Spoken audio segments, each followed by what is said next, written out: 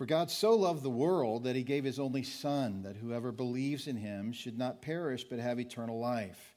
For God did not send his Son into the world to condemn the world, but in order that the world might be saved through him. Whoever believes in him is not condemned, but whoever does not believe is condemned already, because he has not believed in the name of the Son of God. And this is the judgment. The light has come into the world, and people loved the darkness rather than the light, because their works were evil. For everyone who does wicked things hates the light and does not come to the light, lest his works should be exposed.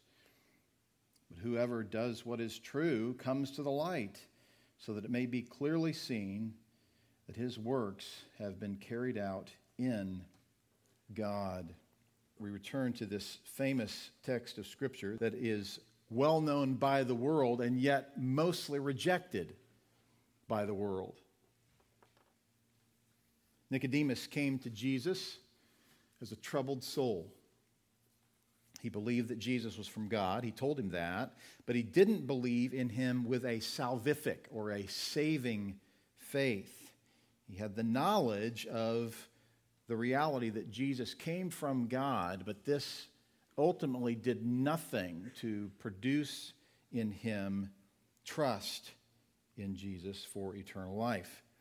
Now, Jesus points out that Nicodemus, the teacher of Israel, a ruler of the Jews, does not understand something as simple as two earthly illustrations. The first of which was the matter that being born again eliminates the remotest possibility that one could produce what is required for eternal life. It eliminates any stitch of reasonable consideration that man contributes to his salvation. The second earthly illustration was that the wind blows where it wishes, and you hear its sound, but you do not know where it comes from or where it goes. So it is with everyone who is born of the Spirit. Nicodemus, being unredeemed, unregenerate, the natural man who does not accept the things of the Spirit of God, did not understand these illustrations. And he made it clear by pointing back to the illustration, rather than making any effort to grapple with the theology illustrated in the illustration. So he basically rejects the illustration by saying, well, what do? Go back into my mother's womb? So Jesus' question is, Nicodemus, how is this possible? You, the teacher, don't get this. This really is the attitude you and I ought to have when we think of those who have some sense of religiosity but are clearly unregenerate. Really the grace that Jesus showed Nicodemus by continuing in this conversation with him. Now then in verse 9, Nicodemus said to him, how can these things be? Jesus answered him, are you the teacher of Israel, and yet you do not understand these things? So having pointed out that he does not understand, he then points out his hard-hearted unwillingness to receive truth in verse 11. Truly, truly, I say to you, we speak of what we know and bear witness to what we have seen, but you do not receive our testimony. So there was a willful intent in Nicodemus's heart to reject truth. So we've talked about the fact that there is belief and then there is saving belief. We're going to talk about what saving belief looks like, but Jesus has been pretty clear that you must believe that Jesus is the Christ, that he is the Son of God, but that believing that, then you might have eternal life. It's not enough just to believe that he's from God. Your trust must be exclusively in him. You recall Jesus said to the Jews, you search the Scriptures because you think that in them you have eternal life. And it is they that bear witness about me, yet you refuse to come to me that you may have life. Too many people come to the Scriptures for the purpose of using the Scriptures to assess other people's lives. Fully and completely resting in some fleshly move in their own life in the past, but unwilling to obey Scripture, to examine self in light of Scripture, to see whether or not they're even in the faith. But they've got enough knowledge This was the Pharisees. They had plenty of knowledge, and they studied the Scriptures. Why? They believed that in the Scriptures you could have eternal life.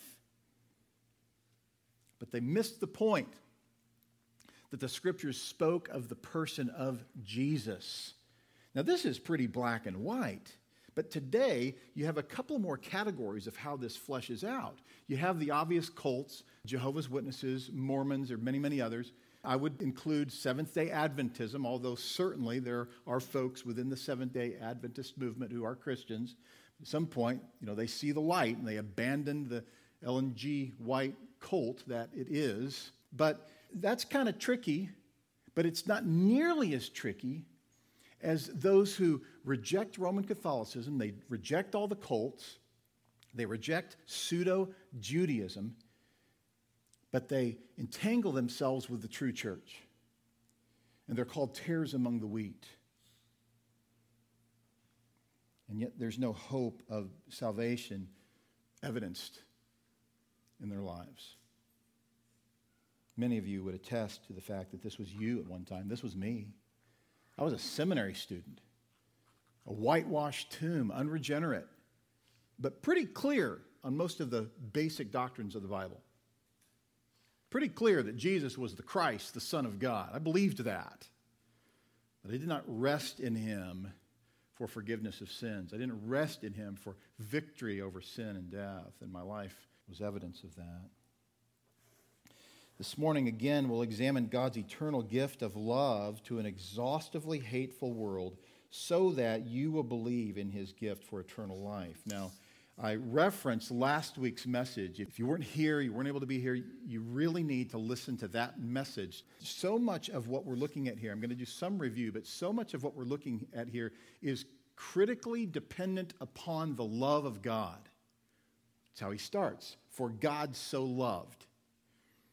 So it's important to have a rich saturation in the truth of that doctrine, understanding what we would call theology proper, specifically the theology that God not only is love, but that he does love.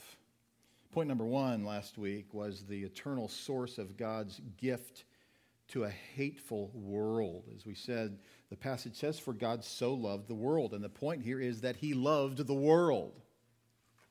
That's the issue. The operative term here is loved. This is love from eternity past. This isn't love that man earned. It's not love that God initiated inside time, space, and history. It was determined in eternity past. Ephesians 1:5 says, in love he predestined us for adoption to himself as sons through Jesus Christ, according to the purpose of his will. So this is love predestined. Predestined. Predestination could not be something that's done in light of what man is going to do into the future. That's not predestination. It's dependent upon something that happens in the future. That's a man-centered approach to this reality of what predestination is. It's always extremely troubling to me, and should be to you as well, when someone says, I just don't believe in election. Election is all over the Bible. Someone says, I don't understand election. I would say, join the club. None of us have a fully comprehensive understanding of election. We just understand that it is the result of the kind intention of God's will. It's the kind intention of his heart that he would elect some. So, it truly being everywhere in the Scripture. You can't say I don't believe in election and actually be a Bible student of any sort. Maybe not even an actual Bible reader. Many times it's the person who kind of picks and chooses passages from all over the place and sort of presents himself as a student of the Bible. And some folks are pretty good at playing themselves off at that. But if you hear someone say, I just totally reject the doctrine of election, then that's not an honest, even Bible reader. Again, you see it all through the Old Testament, all through the New Testament. Election is love from eternity past. It's God's determination to set special love on some. The world here is the stench-filled humanity who has rejected God's truth. The term itself means humanity, cosmos. It's used elsewhere to speak of the system that the world is, but here it refers to people. And clearly, not all people, but those who would what? Believe. Yeah, it's pretty important. Those who would believe, that's what he's talking about here. Those who would believe would have eternal life. And that love that God is speaking of, the love for the world, is for those who would believe. So what is the world here? It's really important, lest you destroy all credibility for yourself in your efforts to persuade others to think rightly about this. The word world does not mean elect. There's no dictionary or lexicon on the planet that would lead you to think that cosmos means chosen. It doesn't mean that. The question, though, is how does he use that term here? Clearly, as we've pointed out, if you were to read through verse 17, you would know that he's not referring to every single person in the world. If he truly came to save every single person in the world, then he failed, right? If he came to save every single person in the world, then he failed miserably. Revelation 5, verse 9, shows to us how this works out. When he refers to the world, he's talking about people.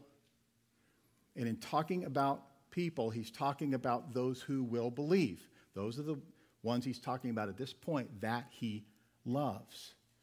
And who are they? Revelation 5, verse 9 gives us insight into the fact that there will be those from all over the world. Those from every tribe and language and people and nation. That's the world. Now listen, if you're one of those people that's had the privilege to travel a lot, and you might even say, I traveled the world, do you mean that you've been to literally every square inch of the world? No, you don't mean that. You might mean you've been to every continent. Maybe you've been to every country. That would be amazing. But you haven't been to every ounce of earth. Of course not. In the same way, you don't mean every single person in the world when you say, even when you say the whole world, which is not even what Jesus says here, the whole world. He just says the world. God so loved the world. But listen, as I said last week, and I think it's very important that you know this, this passage is not intended by God to be a tool by which you beat Arminians or by which Arminians beat you. That's not the idea. The operative term is love. God so loved. As I said, you lose credibility if you say cosmos means elect. That's crazy. That's hermeneutical insanity. Don't dive into something and embrace something unless it's truly been proven exegetically. So the word world does not mean elect, but Jesus is using it here to speak of only those within the world for whom the gift of Christ would result in saving belief. Point number 2, the eternal splendor of God's gift to a hateful world, that he gave his only Son. The word so speaks of the extent of that love, or the way in which, or the degree to which that love was expressed. For God so loved the world that he gave his only Son. Because of his love, he gave his Son. He gave his Son in an efficacious way. He granted propitiation. Propitiation is not the option, not the opportunity for atonement. It is atonement. Satisfaction. God's wrath is satisfied. Sins are propitiated on the cross. And it was glorious. It was glorious because he is glorious. He's splendorous. He is glory worthy. Revelation 5 again, verse 11. Then I looked and I heard around the throne. Now get the connection between Revelation 5:9 and Revelation 5:11. You see this? Then I looked and I heard around the throne and the living creatures and the elders, the voice of many angels, numbering myriads and thousands, saying with a loud voice, worthy is the Lamb who was what? Slain. You get this? In his being slain, he saved the world. Every single person in the world? No. Those from every tribe and tongue and people and nation. He's just said this 2 verses prior. That's who he was slain for. and he receives glory. It's a splendorous death. It's a splendorous gift. And I heard every creature in heaven and on earth and under the earth and in the sea and all that is in them saying, to him who sits on the throne and to the Lamb be blessing and honor and glory and might forever and ever. And the four living creatures said, Amen. And the elders fell down and worshiped. A Savior whose death is ineffective is not worthy of glory. And that is not the Savior who is the Lamb who was slain, resulting in the salvation of some from the whole world. He accomplished what he came to accomplish. This is a splendorous love. It's a glorious love. It's an efficacious love that results in God's specific intended glory. The glory that you have given me, I have given to them, that they may be one as we are one, Jesus says in John 17:22 in his high priestly prayer to the Father. I in them and you in me, that they may become perfectly one, so that the world may know that you sent me and loved them even as you loved me. Now, in this case is a different use of the term cosmos. Here, he speaks of the unsaved world who looks on. As they look on, they see that splendorous love. Verse 24, Father, I desire that they also, whom you have given me, may be with me where I am, to see my glory that you have given me, because you loved me before the foundation of the world. You see, the Father's love for his children is well depicted and really rooted in the Father's love for his Son. In the same way, the Son's love for the Father. And with that, you have the call for those who are in Christ to love one another. Why? Because of the Father's love for the Son's love for the Father, and their love for God's children. This is not new on earth or in heaven that Jesus has glory.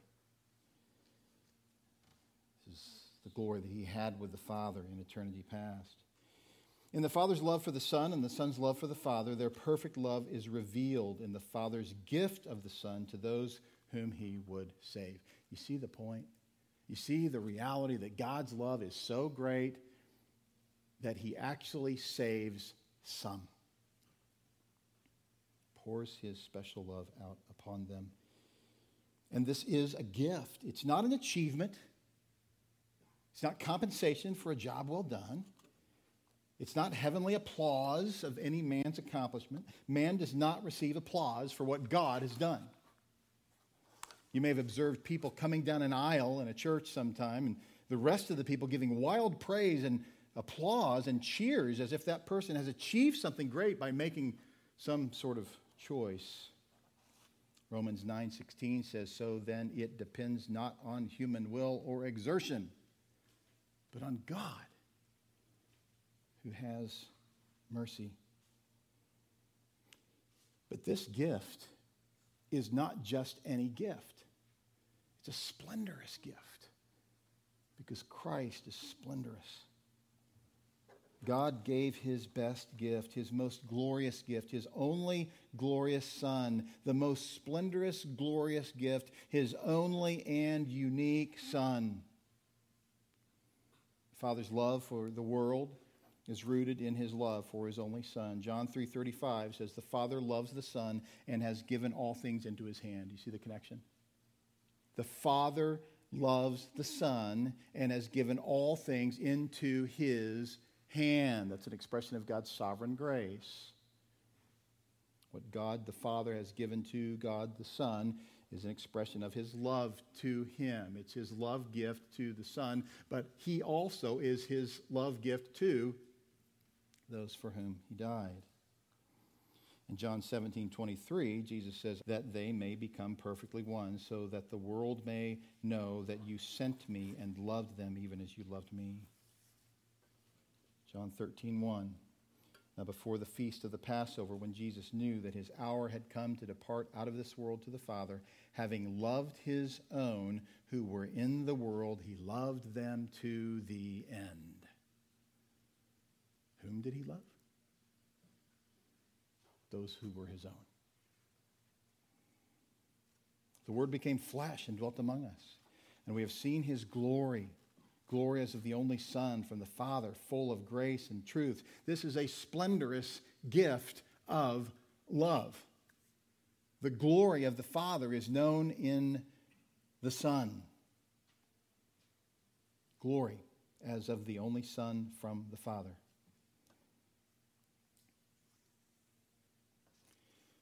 Point number 3. Point number 3. I want you to see the eternal satisfaction of believing in God's gift. Believing in this gift, salvific belief, results in eternal satisfaction. These truths are impossible to believe. I think you know that. So the person who comes to these truths, like Nicodemus did, with some sort of supposed religious acumen, he's extremely frustrated when he hears these truths. It's very frustrating.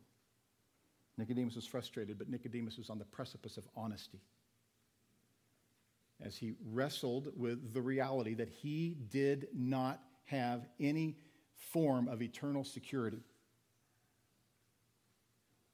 And in particular, when he heard the truth of Scripture, it pricked his heart in such a way that it was an exhibition of a lack of peace. The text of Scripture here tells us that whoever believes in him should not perish but have eternal life. There is eternal satisfaction in believing in this gift, believing salvifically. Plenty of people can explain to you a lot of the doctrine of the Bible, specifically the theology of the character of God in some sense. But there's no satisfaction for them. Whoever. The term whoever is at the top of the most abused words ever list in Scripture. There has unfortunately been a great deal of overemphasis on the word whoever here, or whosoever, as if the rest of the verse is not even there. Plenty of those who believe in the sovereignty of man and reject the sovereignty of God will highlight this term with literally no exegetical understanding and literally no hermeneutic understanding, just the basic willingness to read the text, to read the verse, to read the word in its context. Now, it's true that whoever believes in him will not perish and will have eternal life, but that does not negate Jesus' words in John 10, where he says to the Jews in verse 26, "You do not believe because you are not among my sheep. My sheep hear my voice, and I know them, and they follow me. I give them eternal life." You see that? There are those who are God's sheep in eternity past, and at some point in time, he gives his sheep eternal life. They will never perish, Jesus says, and no one will snatch them out of my hand. You know that the fifth point of Arminianism is the firm belief that you can lose your salvation. Now, most Arminians today, I shouldn't say most, but many reject that concept, but Arminius didn't reject it. And listen, if you believe the first 4 points of Arminianism, you have to believe the fifth, because they all lead to man's pseudo-sovereignty. If man is in control of his destiny, then he can certainly do that which would eliminate his eternity. He can reject the faith. I remember a young man years ago saying to me, "Todd, you know, I know you can't lose your salvation, but you can give it away." Spoken very much like the heretic Jacobius Arminius. Now, why does Jesus speak of this reality? What is he addressing? Go back to verse 24. So the Jews gathered around him and said to him, "How long will you keep us in suspense? If you are the Christ, tell us plainly." Jesus answered them, "I told you, and you do not believe. The works that I do in my Father's name bear witness about me, but you do not believe because you are not among my sheep. My sheep hear my voice, and I know them, and they follow me. I give them eternal life. They will never perish, and no one will snatch them out of my hand." John 1:12-13, I think really one of the most powerful and concise expressions of the matter of God's sovereignty and man's responsibility. "But to all who did receive him, who believed in his name, he gave the right to become children of God, who were born not of blood, nor of the will of the flesh, nor of the will of man, but of God." You say, how does that work? You got to stick to the grammar. We love the grammar of the Bible. If you deal with the grammar, then any man-made proposition is going to disintegrate. It just doesn't take long if you'll stick with the truth of Scripture as it is given to us in detail. To all who did receive him. Now, you tell me, where is the command to receive him in Scripture? The command to receive Christ does not exist. Doesn't exist. Some erroneously allude to Revelation 3, where Jesus speaks of those who knock on the door of his heart. And as you know, he's speaking to the church. He's calling the church to return to its first love. He's calling the church to acknowledge the reality of who Jesus is. And in doing so, will invite Jesus to spiritually dine with them. But it's not unusual for those who are passionately devoted to a man-made theology to misuse Scripture. And they typically assume that you have no idea what you're talking about, because candidly, a lot of people don't. And it's easy to manipulate people with a misuse of Scripture. And that's what they do. Now, why does this matter? Every now and then I look at a page where pastors are kind of working through some theological issues. And I noticed some men that I know recently really dismissing the significance of definite atonement. But you have to ask the question, why does it matter? Here's why it matters. Because of man's culpability for his false conversion. That's why it matters. Man is culpable for his false conversion. If he rests in a belief that he conjured up, if his hope is in his faith, if his belief is his hope. Now, for some people, that's not even a little bit alarming. Well, of course, my belief is my hope. You're in dire straits if your belief is your hope. Especially if your belief is man-made. He has a false hope. The man whose hope is in his belief has a false hope. The man-made argument at this point usually goes like this. Well, if God is sovereign, what difference does it make? That argument reveals a lack of awareness that God's sovereignty does not negate man's responsibility nor his culpability. It does nothing to do that whatsoever. The man-made, man-pleasing argument refuses to allow for God's sovereignty to coexist with man's responsibility. Just a quick lesson on the general contrast between Calvinism and Arminianism. Calvinism believes that God is sovereign and man is responsible. Arminianism pretends that God is sovereign but believes that man is responsible but also able. And in Calvinism, God requires of man what he cannot do. In Arminianism, God requires of man what he can do. And what can man do? He can conjure up a false conversion.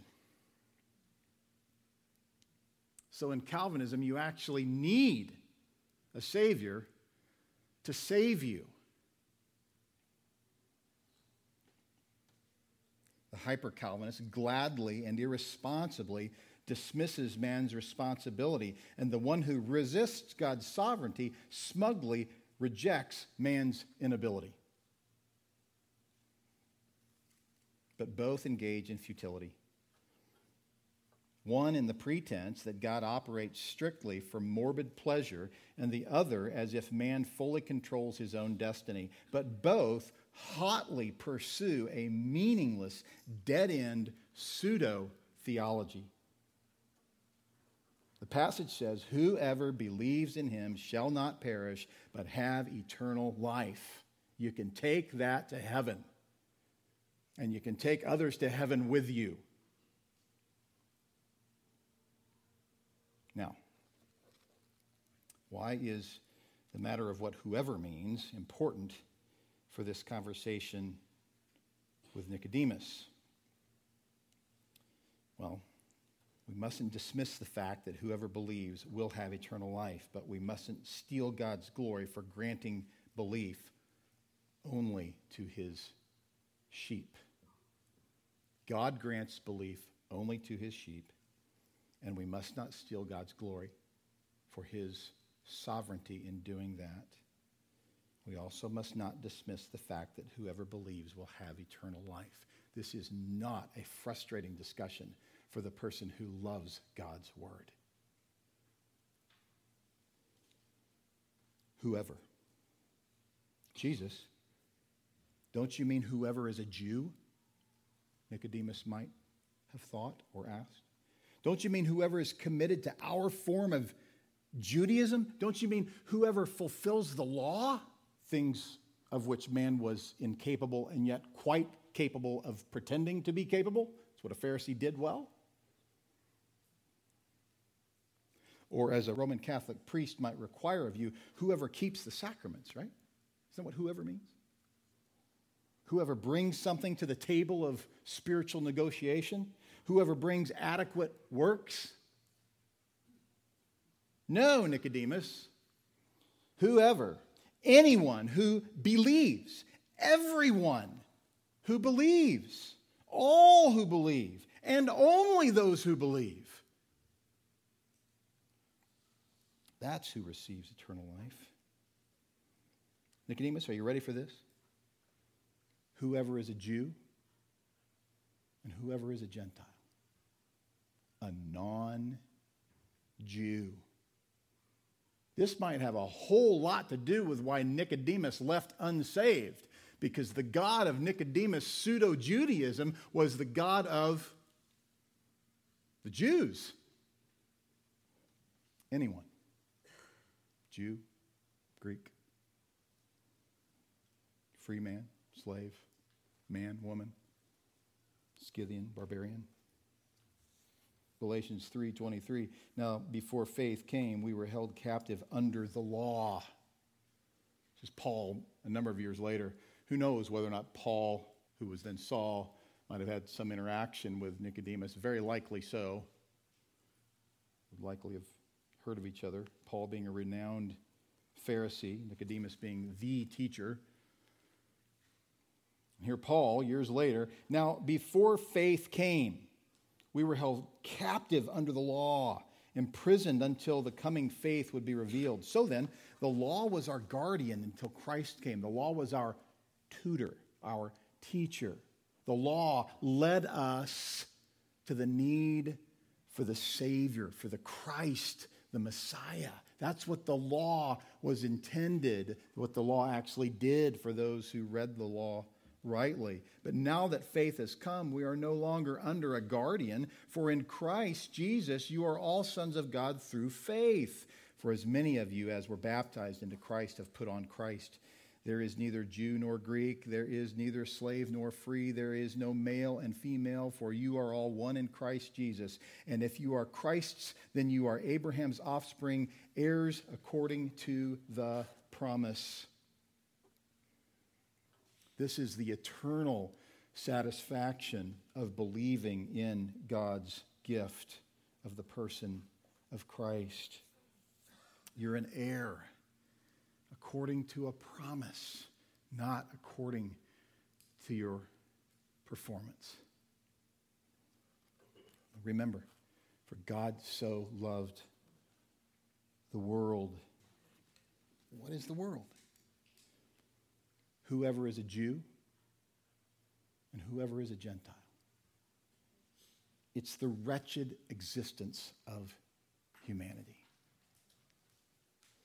Mankind in its depraved state. And God, out of his great love, sent his only Son to save it. He came to seek and save the lost. But verse 17 says, "For God did not send his Son into the world to condemn the world. It was not for condemnation that Jesus came to the world. It was for salvation." You know, there's not a lot to explain here. John 12:47 says, "If anyone hears my words and does not keep them, I do not judge him." So if God did not send his Son into the world to condemn the world, then why did he send his Son into the world? Verse 17 goes on to say, "But in order that the world might be saved through him." Still think world means every single person in the world? No. Say it this way. He did save the world. He accomplished what he intended to do. "For I did not come to judge the world, but to save the world." Luke 19:10, "For the Son of Man came to seek and save the lost." That's why he came. Don't diminish the significance of why Jesus came. Don't be the hyper-Calvinist who says, you know, the elect are going to be saved. That's not a Calvinist, friends. It's not. Who scoffs at the need to discipline self, to live a godly, quiet, hard-working, spirit-filled, others-loving life. 2 Corinthians 5:21, "For our sake he made him to be sin who knew no sin, so that in him we might become the righteousness of God."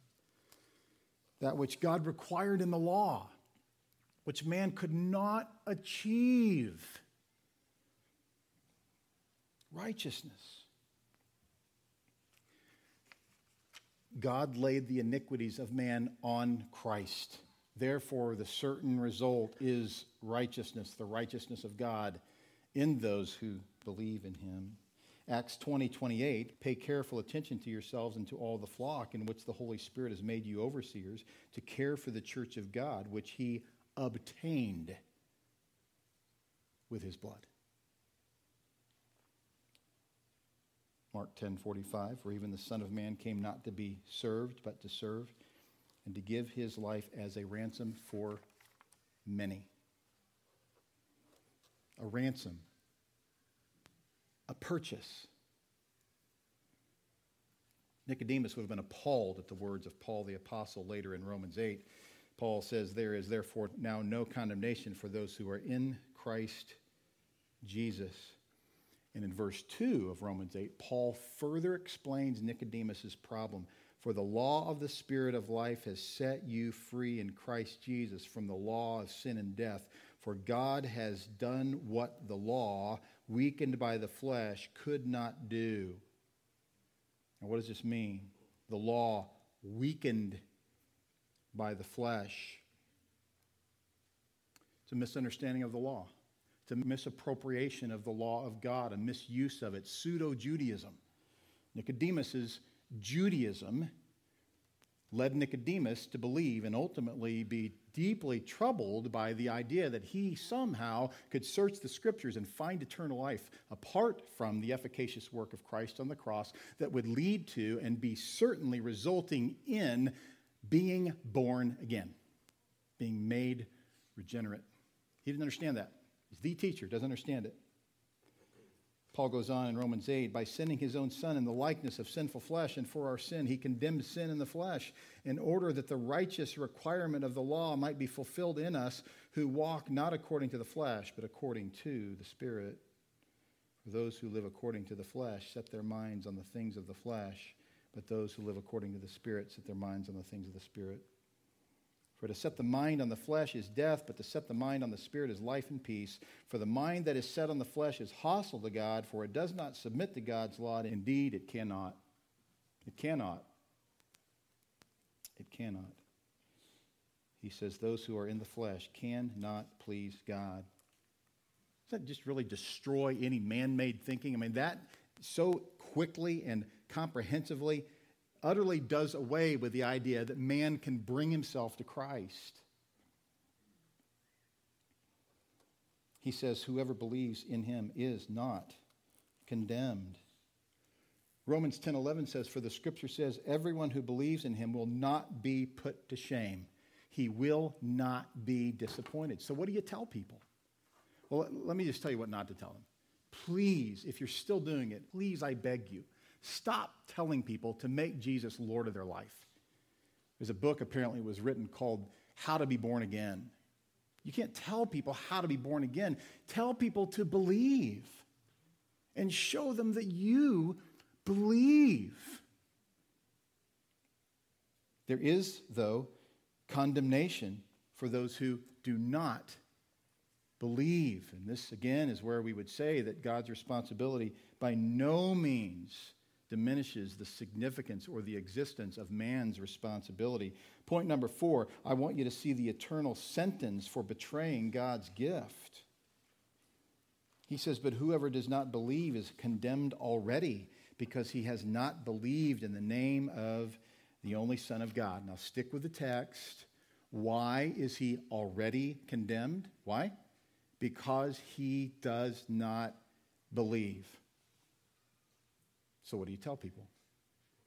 Tell them the truth. Tell them to believe the truth. There is a consequence for not believing. To be condemned is to be disappointed. It is to be disappointed for all eternity. More than that, it's to consciously suffer in torment and agony and in utter darkness for all eternity. Matthew 22:11, Jesus uses a parable of a wedding to illustrate that the person who comes to the kingdom of God on his own terms will suffer in darkness forever. See, that's a man-made approach. You come to God on your own terms, you're going to be really frustrated when you hear truth about how salvation actually works. It destroys your salvation experience, rips it out of the ground and burns it up. This passage in Matthew 22 says, but when the king came in to look at the guests, he saw there a man who had no wedding garment. And he said to him, friend, how did you get in here without a wedding garment? And he was speechless. Then the king said to the attendants, bind him hand and foot and cast him into the outer darkness. In that place there will be weeping and gnashing of teeth.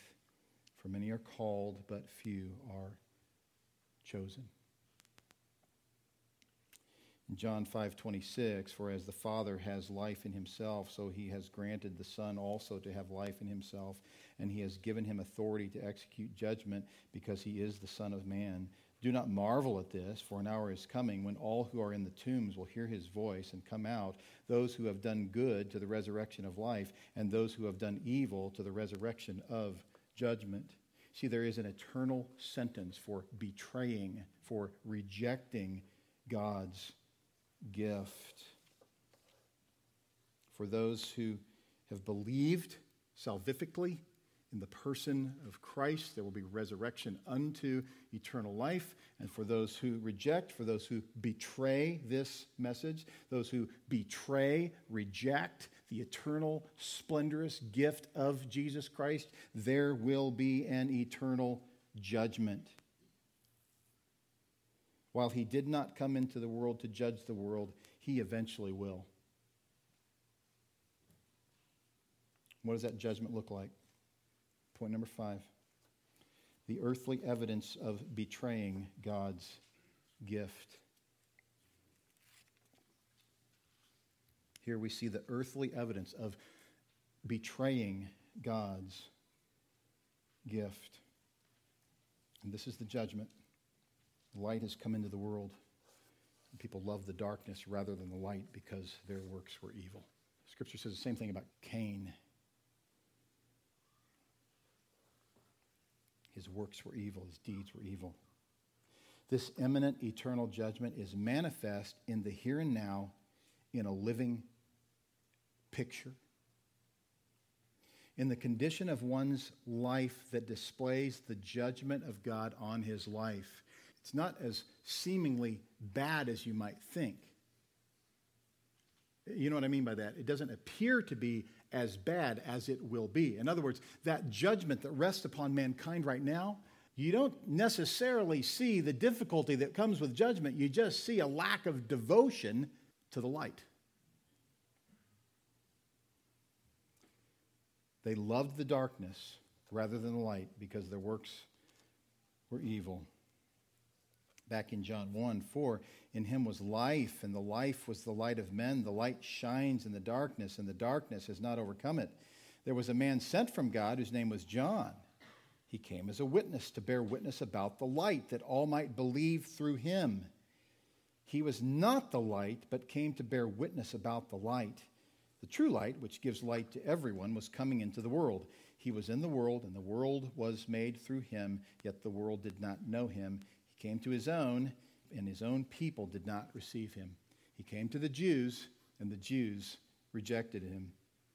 The evidence is in. The judge and jury have assessed the matter and rendered a judgment. And it is evident in the person's life who clings to some form of religiosity that that's all he has. As the Pharisees, he has received his reward. What is it? It's the acclaim of men. It's the applause of men. You know this person. Many people would look at this person and say, oh, he knows so much of the Bible. Seems to be such an acute student, such good acumen of the Bible. And yet, he disobeys the commands of Scripture with seemingly no remorse at all. It just doesn't seem to matter to him because it doesn't. Love for the darkness and hatred for the light leave no room for any other conclusion. 1 John 2:9 says, if we say we have fellowship with him while we walk in darkness, we lie and do not practice the truth. While the light came into the world, those who loved the darkness rejected the light. His own people, the Jews, rejected the one sent to them by the Father of lights. It should not be surprising when a very religious, seemingly very moral person is exposed for a deeper devotion to darkness. Shouldn't be a surprise. When light is shown and he rejects it, he scoffs at those who bear up under it, courageously get closer to it, attempt to understand it, even grow to enjoy it. While he rejects the light and runs to the darkness, they recognize that light brings life, and he scoffs. He scoffs. While he pretends to love the light, he's in private enjoying the darkness. And it should not surprise you when the religious, seeming Bible student is discovered one day to actually be devoted to private darkness. Don't ignore it. Don't ignore it. His commitment to the darkness will see him trapped in that darkness forever. Right? There's the reality of being committed to the darkness now. There's also the reality of being trapped in darkness forever. Matthew 8:11 says, I tell you, many will come from east and west and recline at table with Abraham, Isaac, and Jacob in the kingdom of heaven, while the sons of the kingdom will be thrown into the outer darkness. The sons of the kingdom? Jews. Who have a very, very persuasive religious expression. They might even have a commitment to morality. Jesus goes on to say, while the sons of the kingdom will be thrown into the outer darkness, in that place there will be weeping and gnashing of teeth. Paul says in Romans 1:16, you're going to have the privilege next week of hearing from Rick Hinshaw on this passage. He says, I'm not ashamed of the gospel. I'm not ashamed of the gospel, for it is the power of God for salvation to everyone who believes, to the Jew first and also to the Greek. And it would have been alarming to Nicodemus to hear that whoever believes would have eternal life. But there is a difference between non-salvific belief and salvific belief. There is eternal evidence of believing in God's gift. For everyone who does wicked things hates the light and does not come to the light, lest his works be exposed.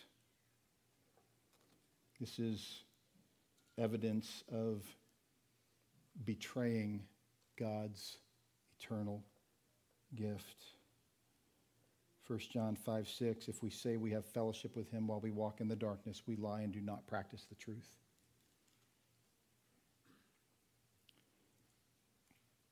Everyone who does wicked things hates the light and does not come to the light. Why? Lest his works should be exposed. That's verse 20 in our text. Why does he not come to the light? Why does he pretend to come to the light but stop short from coming to the light? He doesn't want the private realities of his life to be exposed. So when the light is shed abroad, he shuts it down. He scoffs at it. He runs from it. He runs to the darkness. And one day all that will be exposed. For point number 6, I want you to see the earthly evidence of believing in God's gift. We've looked at the earthly evidence of betraying God's gift, the earthly evidence of rejecting God's gift. Now I want you to see the earthly evidence of believing in God's gift. Jesus says in verse 21, but whoever does what is true comes to the light so that it may be clearly seen that his works have been carried out in God. 1 John 1:5 says, this is the message we have heard from him and proclaimed to you, that God is light, and in him is no darkness at all. Verse 7 says, but if we walk in the light as he is in the light, we have fellowship with one another. You can't pretend fellowship. You can't fake it and get away with it. You can fake it and convince yourself that you're persuading other people that you're actually engaging in fellowship. But the one who actually walks in the light knows the difference. If we walk in the light as he is in the light, we have fellowship with one another, and the blood of Jesus, his son, cleanses us from all sin. You see that? There's a mutual interest in exposing one another to the blood of Christ in such a way that sin is overcome, that sanctification actually takes place. The one who pretends, he wants nothing to do with this. But the one who truly shows evidence of believing in God's gift is showing evidence that he actually has eternal life. Whoever loves his brother abides in the light, and in him there is no cause for stumbling. 1 John 2:10 says. Romans 6:20, for when you were slaves of sin, you were free in regard to righteousness. You see that? There was no captivity, no imprisonment to righteousness. You didn't care. You wanted to be known that way, very likely, but you didn't really care about true righteousness. Verse 21, Romans 6. But what fruit were you getting at that time from the things of which you are now ashamed? For the end of those things is death. Now that you have been set free from sin and have become slaves of God, the fruit you get leads to sanctification, and its end, eternal life. People know you're growing. People know you're being matured. People can look at your life now and say, you know what? He's a whole lot different than he was 2 years ago. Maybe in some cases 6 months ago. You see these spurts of spiritual growth. You see this consistent willingness to put on Christ and put off sin. Can people genuinely say that about you? Let me ask it this way. Do they? Do they? I'm not talking about your mom. And for some of you, I really mean that. Because you got great moms and they love you and they're sweet. That's not the person you typically need to go to find out whether or not you're really exhibiting the reality of eternal life by way of your increasing sanctification. John 14:15 says, if you love me, you will keep my commandments.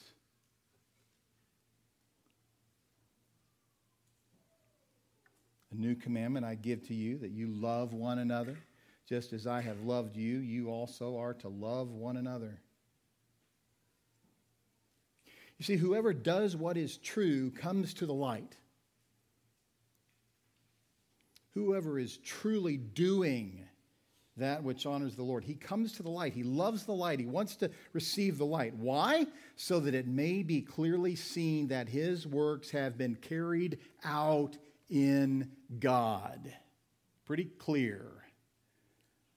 He does what he does so that people would see what he does. Why? So that people would know that it's actually in God. He wants his life to be exposed to the light.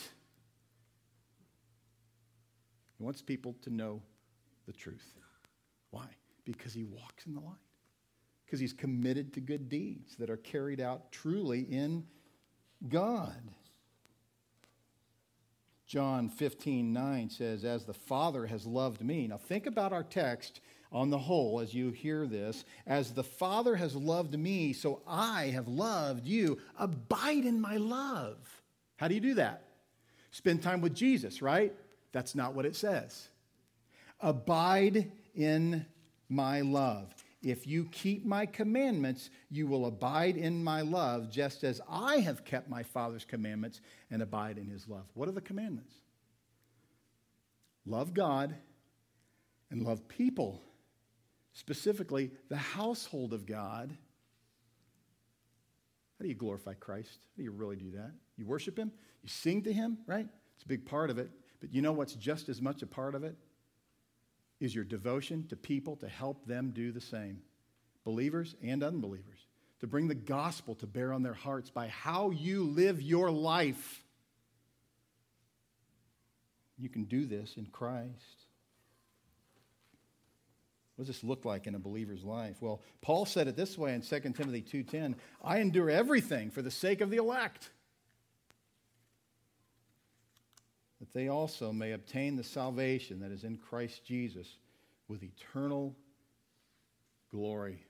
Paul in Romans 9 and 10 bookends over the doctrine of election in Romans 9, points out that he would be willing to give up his salvation for the Jews.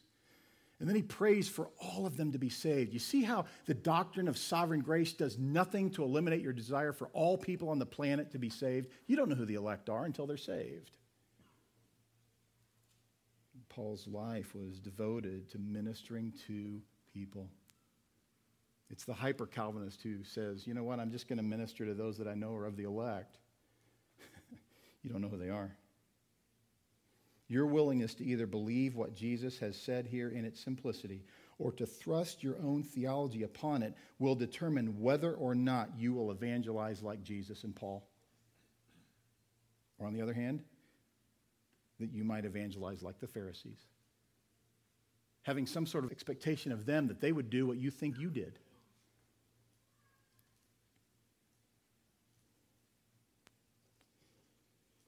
First John tells us, do not be surprised, brothers, that the world hates you. We know that we've passed out of death into life because we love the brothers. Whoever does not love abides in death. Everyone who hates his brother is a murderer, and you know that no murderer has eternal life abiding in him. You see, your soteriology is the basis of your evangelism. See that?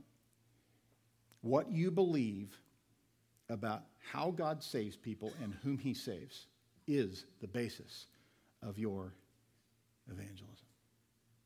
Will you live in such a way that the earthly evidence is that you believe in God's gift of the person of Jesus Christ? How do you do that? You love Christ and you love his body. You show yourself devoted to the beauty of Jesus Christ by way of helping others do the same. It's to sing sound theology to him. It's to read devotionally from your Bible like you really, really want to be less like you, more like him. It's to study, to actually understand the grammar and not whitewash it with a superimposition of a man-made theology. It's very important. Oh, but it's also to study in such a way that you don't take a God-made theology and force it where it's not. It's equally bad. But in that evidence that displays your belief in this gift of God, the person of Christ, you would be effective in communicating to people that God so loved the world that he gave his only Son. Whosoever believes in him would not perish, but have eternal life. Isn't that what you want for your life? Of course you do, if you know the joy of knowing that. If you have no interest in communicating true, sound theology to the lost, then whatever it is that drives you to some form of evangelism is self-serving. But if you'll rest in God, rest in the truth of the Scripture, God will not only make it known that you yourself have received eternal life as manifested in your belief in the gift of Jesus Christ, He will make you effective to lead others into that eternal life providing belief. Father, we rejoice in the person of Christ. We thank you for His grace and His kindness and His unfailing devotion to truth in this conversation with Nicodemus. Lord, we pray that even now you would grant us continued increasing trust in Him. That as we sing to Him, He would be exalted, we would be edified, and we'd be all the more effective at helping others to see what it means to have eternal life in Jesus Christ by believing in Him. It's in His name we pray. Amen.